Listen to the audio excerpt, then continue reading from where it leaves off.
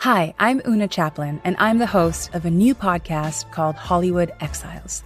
It tells the story of how my grandfather, Charlie Chaplin, and many others were caught up in a campaign to root out communism in Hollywood.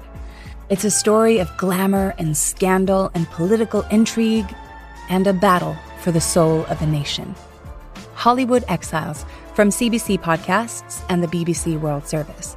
Find it wherever you get your podcasts. This is a CBC podcast. Okay, so the Golden Globes were in the doghouse for a few years. They had scandal after scandal, and enough was enough. They had to earn their way back. And last night, they showed their work. New voter base, new look, new vibe. Today on the podcast, did the Golden Globes finally rescue the show's reputation?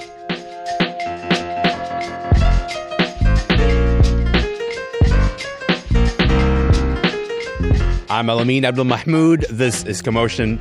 Okay, so the Golden Globes were last night, and there's a lot to talk about there. But first, real quick, let me just remind you why the Golden Globes were messy for a while. Okay, so for a long time, the winners of the Golden Globes were chosen by an association called the Hollywood Foreign Press Association.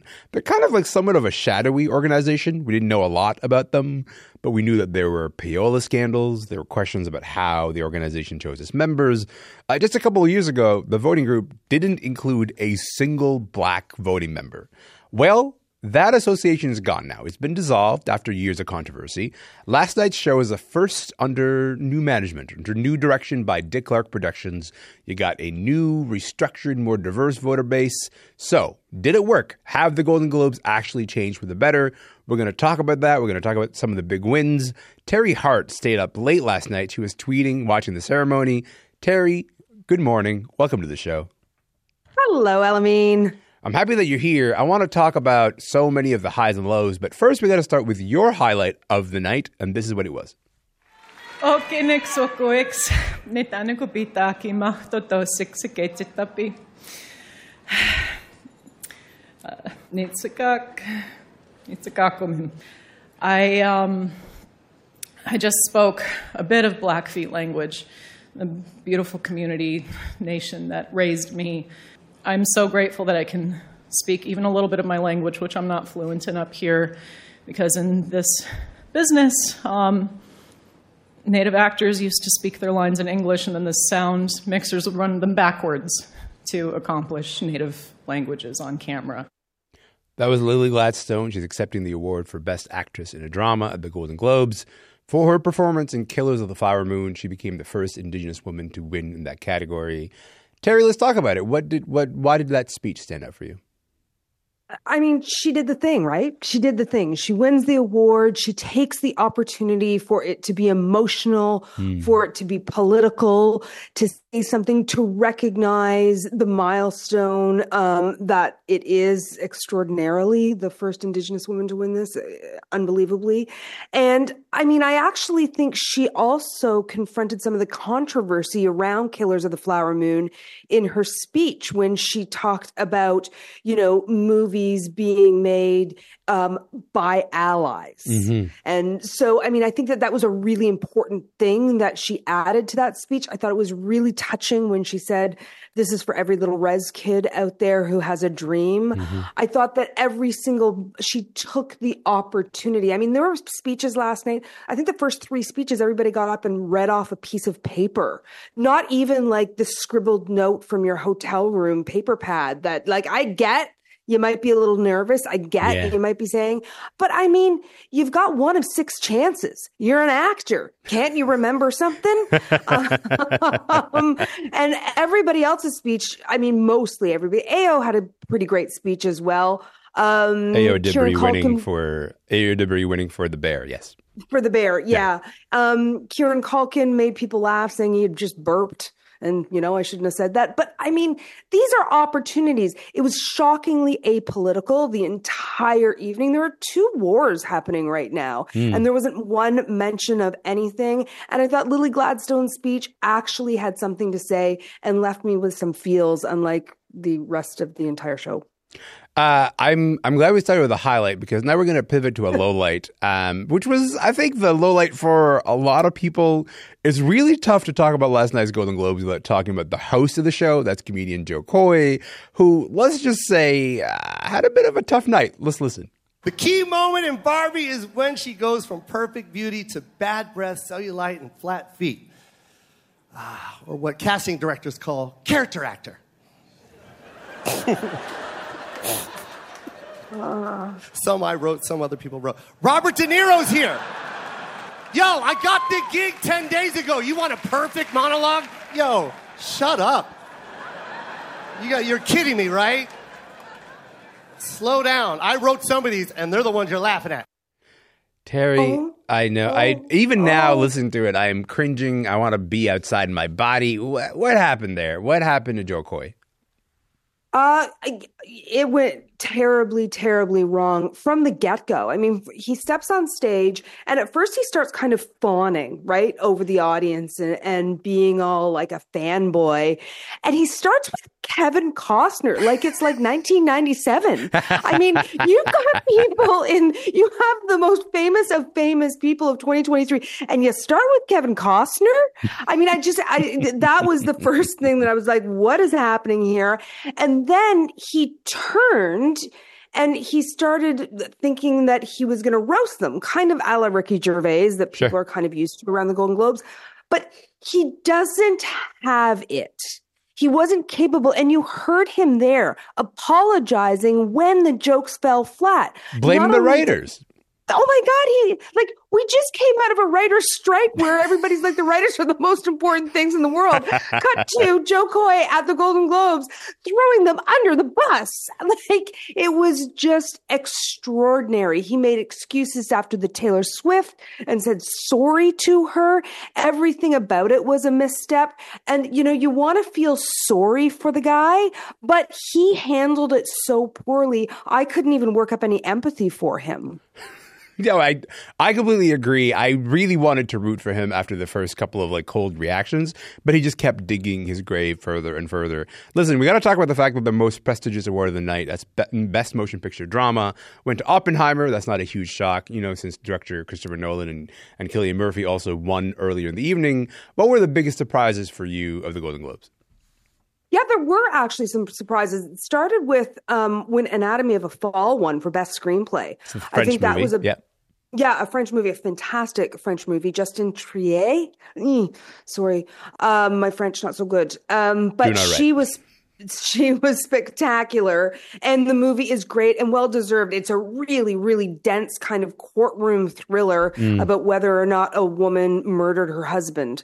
And so that kind of set me on the tone of like, ooh, what are we in for here? And then we have the surprise Robert Downey Jr. win over Ryan Gosling. Now, some people don't think that's a surprise. I thought it was a huge surprise. I thought Ryan Gosling was going, you thought he would win for Barbie over Robert Downey Jr. for Oppenheimer. 100%. Yeah. And I think, they did that cute cutaway to Ryan and he was ready for that cutaway. Like, it seemed like that Barbie table was had some springs under their feet. I agree. And they had to be sat down. I have to say, our producers Amelia and Shuli noticed this pattern of pairings winning. So Divine Joy Randolph and also Paul Giamatti winning for The Holdovers. Aya Dibri and Jeremy Allen White winning for The Bear. Cillian Murphy and Robert Downey Jr. both in Oppenheimer. So a lot of pairings sort of won for being in the same work together. Listen, we got about a minute left here. I mentioned off the top the Golden Globes went through all this period of restructuring and recruited a more diverse international voting base. Was that reflected in the results, you think, last night?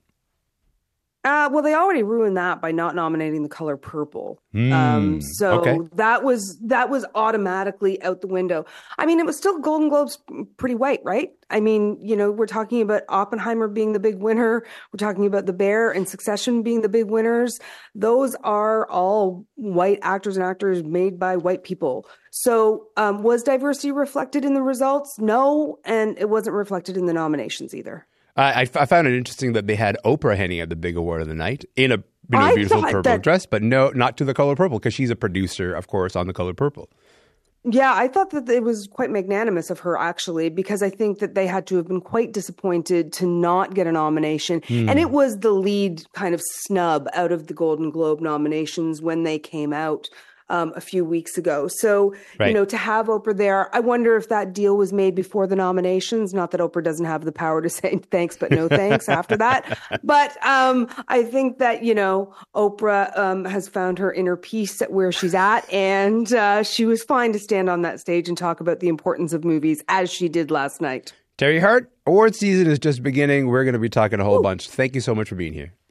Thanks, Elamine. Oh my gosh, you're the best. Teri Hart is an entertainment journalist and Commotion's resident Golden Globes expert. She was in Toronto. Are vegans actually unhealthy? Does cannabis ruin your sleep? And why are so many men taking testosterone supplements? I'm Mitch. And I'm Greg. And we're the creators of the popular YouTube channel ASAP Science. Every week on our podcast Side Note by ASAP Science, we explain the science behind a controversial subject with recent research, up-to-date studies, and ridiculous stories so you are entertained while, bam, simultaneously learning. We're here to make science make sense. Download Side Note by ASAP Science wherever you get your podcasts. I come and I go. Tell me all the ways you need me. I'm not here for long. Catch me or I go Houdini. I come and I go. Prove you got the right to please me. Everybody knows. Catch me or I go Houdini. That's a jam. My name is Elamine Abdul-Mahmoud, and you're listening to Commotion. Some new music right there. Dua Lipa, Houdini. It's the first song from her upcoming third album. We don't have a lot of information about it yet. We don't have a title. We don't have a date. But it's already one of the most anticipated albums of 2024. So while we wait for that to drop, I wanted to bring in some pop music aficionados to talk about some of the big albums and musical trends that are on the horizon this year in pop music. Maura, Johnston, Reanna Cruz are here. Welcome back to Commotion. How's it going, everybody? I'm so happy that you're here. Hello. Hi. Hello. Good to be here. Hello. Listen, Maura, I'm going to start with you. We're entering the middle years of this decade, which feels improbable to say, first of all, because 2020 was 5 minutes ago, I swear. That's usually when a decade's musical identity starts to take shape. Like 1984, you already kind of had, Thriller. You had big records that sort of anchored the sound of that decade. How would you spin the narrative about the music in the 2020s so far? I think we might still be in 1981 musically a little bit. I think we're still trying to figure out the identity. It's a little more unpredictable, sure. You have like Kate Bush and Miguel and Ghost kind of having old songs bubble up because of TikTok. Yeah. And then you also have, the US charts particularly opening themselves up to more styles of music that aren't necessarily from the US. You have, obviously the huge success of Bad Bunny, who's going back on tour this year. You have last year's Hot 100 breakthrough of Musica Mexicana with Peso Pluma and Neslabon Armado's Ella Baya Sola. You have Tyla's Water, which operates in her style of what she calls Papiano, which blends pop with the South African dance music Amapiano. That song is so good. It's so good. And her debut is coming out later this year. Yes. And then you have, the bigger successes of K-pop with acts like 50/50, R.I.P. and New Jeans, who having success on Western radio. And it's really kind of, I think, just a lot more unpredictable and a lot more open to things that are completely unexpected. So I know expect the unexpected, which I guess is a theme for the decade as a whole at this point. But yeah. Yeah, that has generally been the vibe around here. Rihanna, what about you? What's your read on the 2020s so far?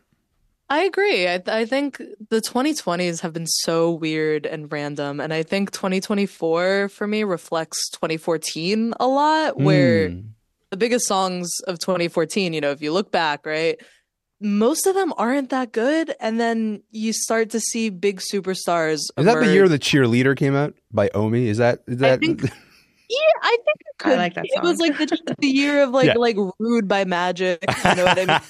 Random one-hit wonder singles. And I think 2024 will continue to see this fracturing where it's split between A-list mega superstars, your Taylor Swifts, right? And then your virtual no-names who are using their fan bases to get chart positions. Right. Okay, so let's talk about some of the big records that we think are going to be, the albums that we'll be talking about maybe a year from now. Maura, this was your pick, which fits right into this international movement that you were just talking about.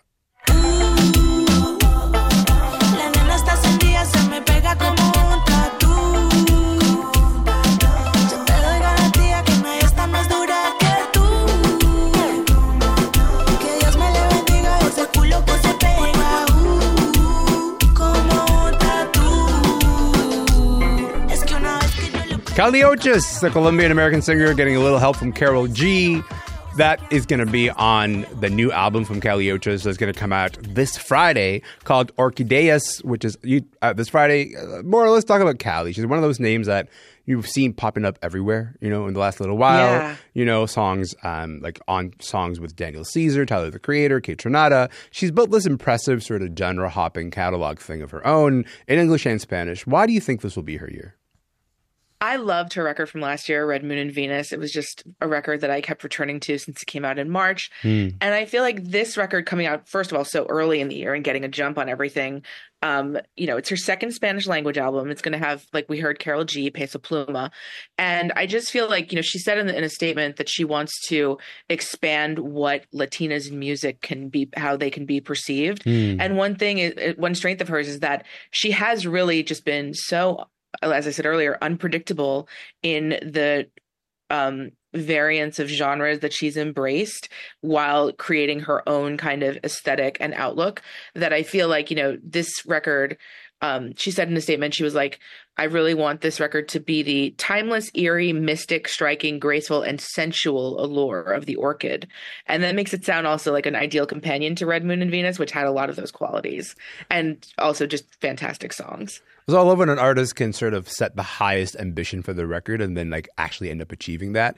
Reanna, as that song was playing, you were vibing. You were like, yeah, I'm having the time of my life. You have a lot of excitement about the Charlie Oates record too. Do you want to talk about what sets her apart, you think?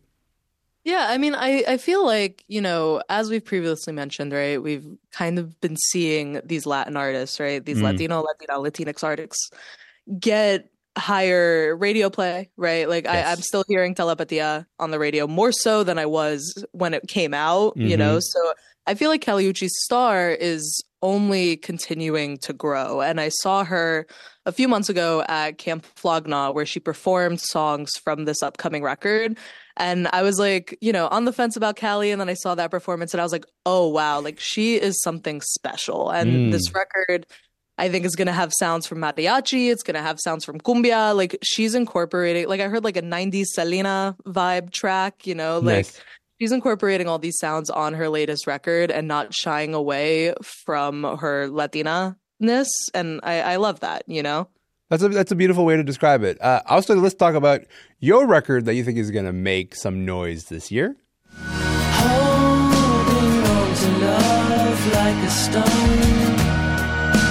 melting down today for tomorrow. Coming off the heart, it's turbulent from the start, but I understand it's not your nature.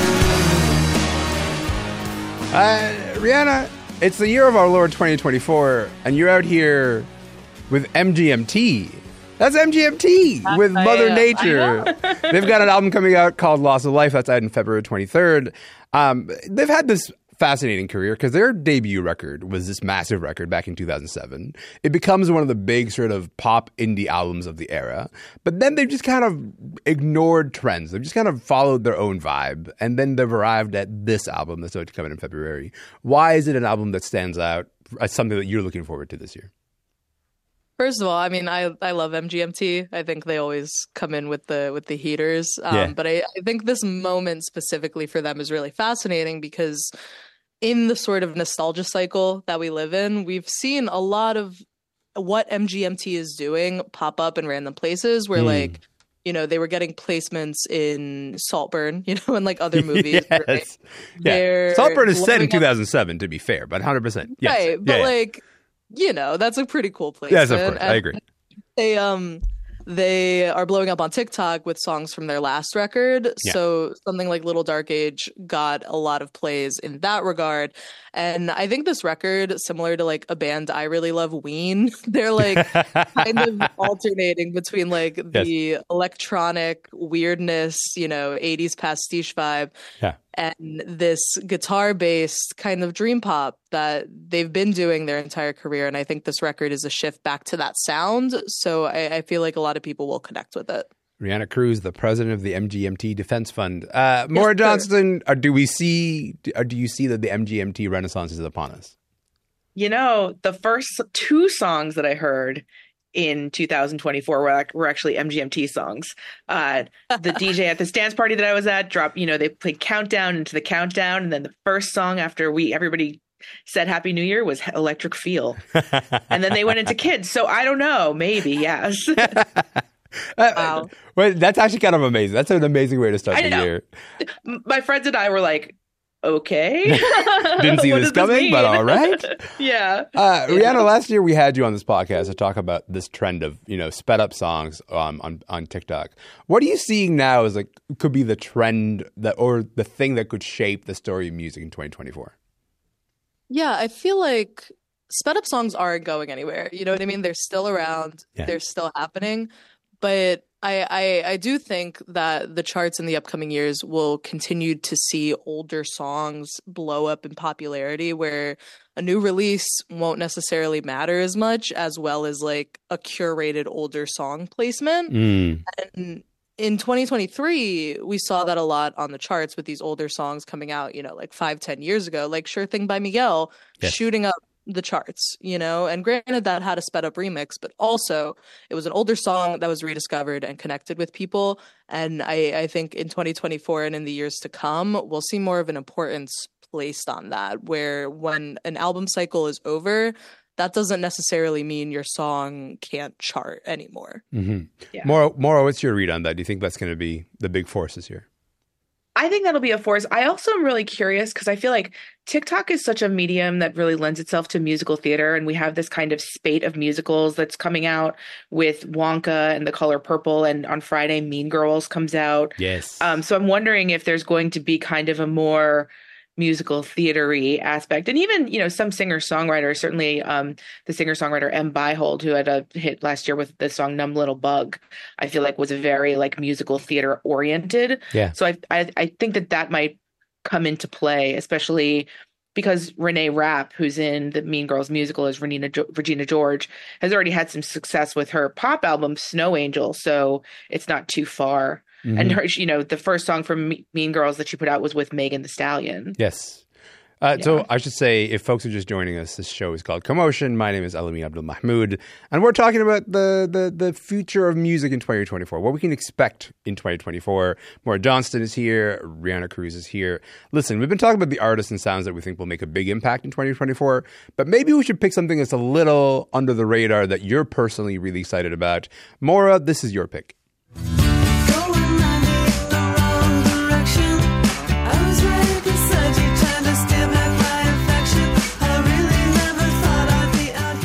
All right, that is Mary Timony. Is that how you say that?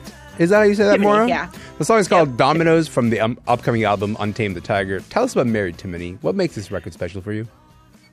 Mary's been one of my favorite artists and one of indie rock's most prolific, interesting songwriters for decades. She was in the band Helium in the 90s. They put out these sort of grungy, gorgeous feminist manifestos that really have influenced current bands like Speedy Ortiz and Snail Mail. She's also in the power trio X-Hex, who are a little more punky and kind of 1981, actually. And then, the supergroups Wild Flag, which she's in with Carrie Brownstein of Sleater-Kinney, and Hammered Hulls, which she's in with Al Mackay of Fugazi. So this album, Untamed the Tiger, is her first solo album in 15 years. And she wrote it while taking care of her ailing parents. And she said that making the, quote, impossible decisions during that period made her creative choices more manageable. And that's kind of amazing to me because I always feel like her whole career has been marked by this incredibly creative spirit. So I'm really curious to see what that results in, because I feel like every left turn that she's made over the years has just been really exciting. Mm-hmm. That's a beautiful way to describe that album. Reanna, you chose this. I don't want to confuse you for fulfillment. I don't want to wonder what I love is. I might be the one to cause you trouble. Reanna, 30 seconds to you. What are we hearing right now, and why are you so excited about it? So we are hearing What Now by Brittany Howard. And if you're not familiar with Brittany Howard, she was the driving force, I would say, behind Alabama Shakes. Yeah. And this is her second solo record that's going to come out. And I'm really stoked for it. I listen to a lot of like NPR member stations in LA, and I just know this is going to clean up NPR member station set list. I'm so excited. I love this track. I love her. I see her as an inspiration in a lot of ways. And I think this record is going to be very musically sound. Yeah. And kind of, soundtrack into the spring. That's a beautiful way to put it. I appreciate both of you guys being here. Maura Johnston, Reanna Cruz, thank you so much for your time. Absolutely. Thank you. Of course. Can't wait to hear more of these records later this year. Maura Johnston is a freelance music journalist in Boston. Reanna Cruz is a host of Vulture's Switched on Pop podcast. They're based in LA. And that is it for the podcast today. Hey, remember you can listen to any episode of Commotion anytime you like, wherever you get your podcasts. If you have like 10 seconds, we'd really appreciate it if you go to our Instagram and just follow us. We are at Commotion CBC. My name is Alamin Abdul Mahmoud. Hey, I'm going to be here tomorrow. So if you're going to be here tomorrow, I would love to talk to you then.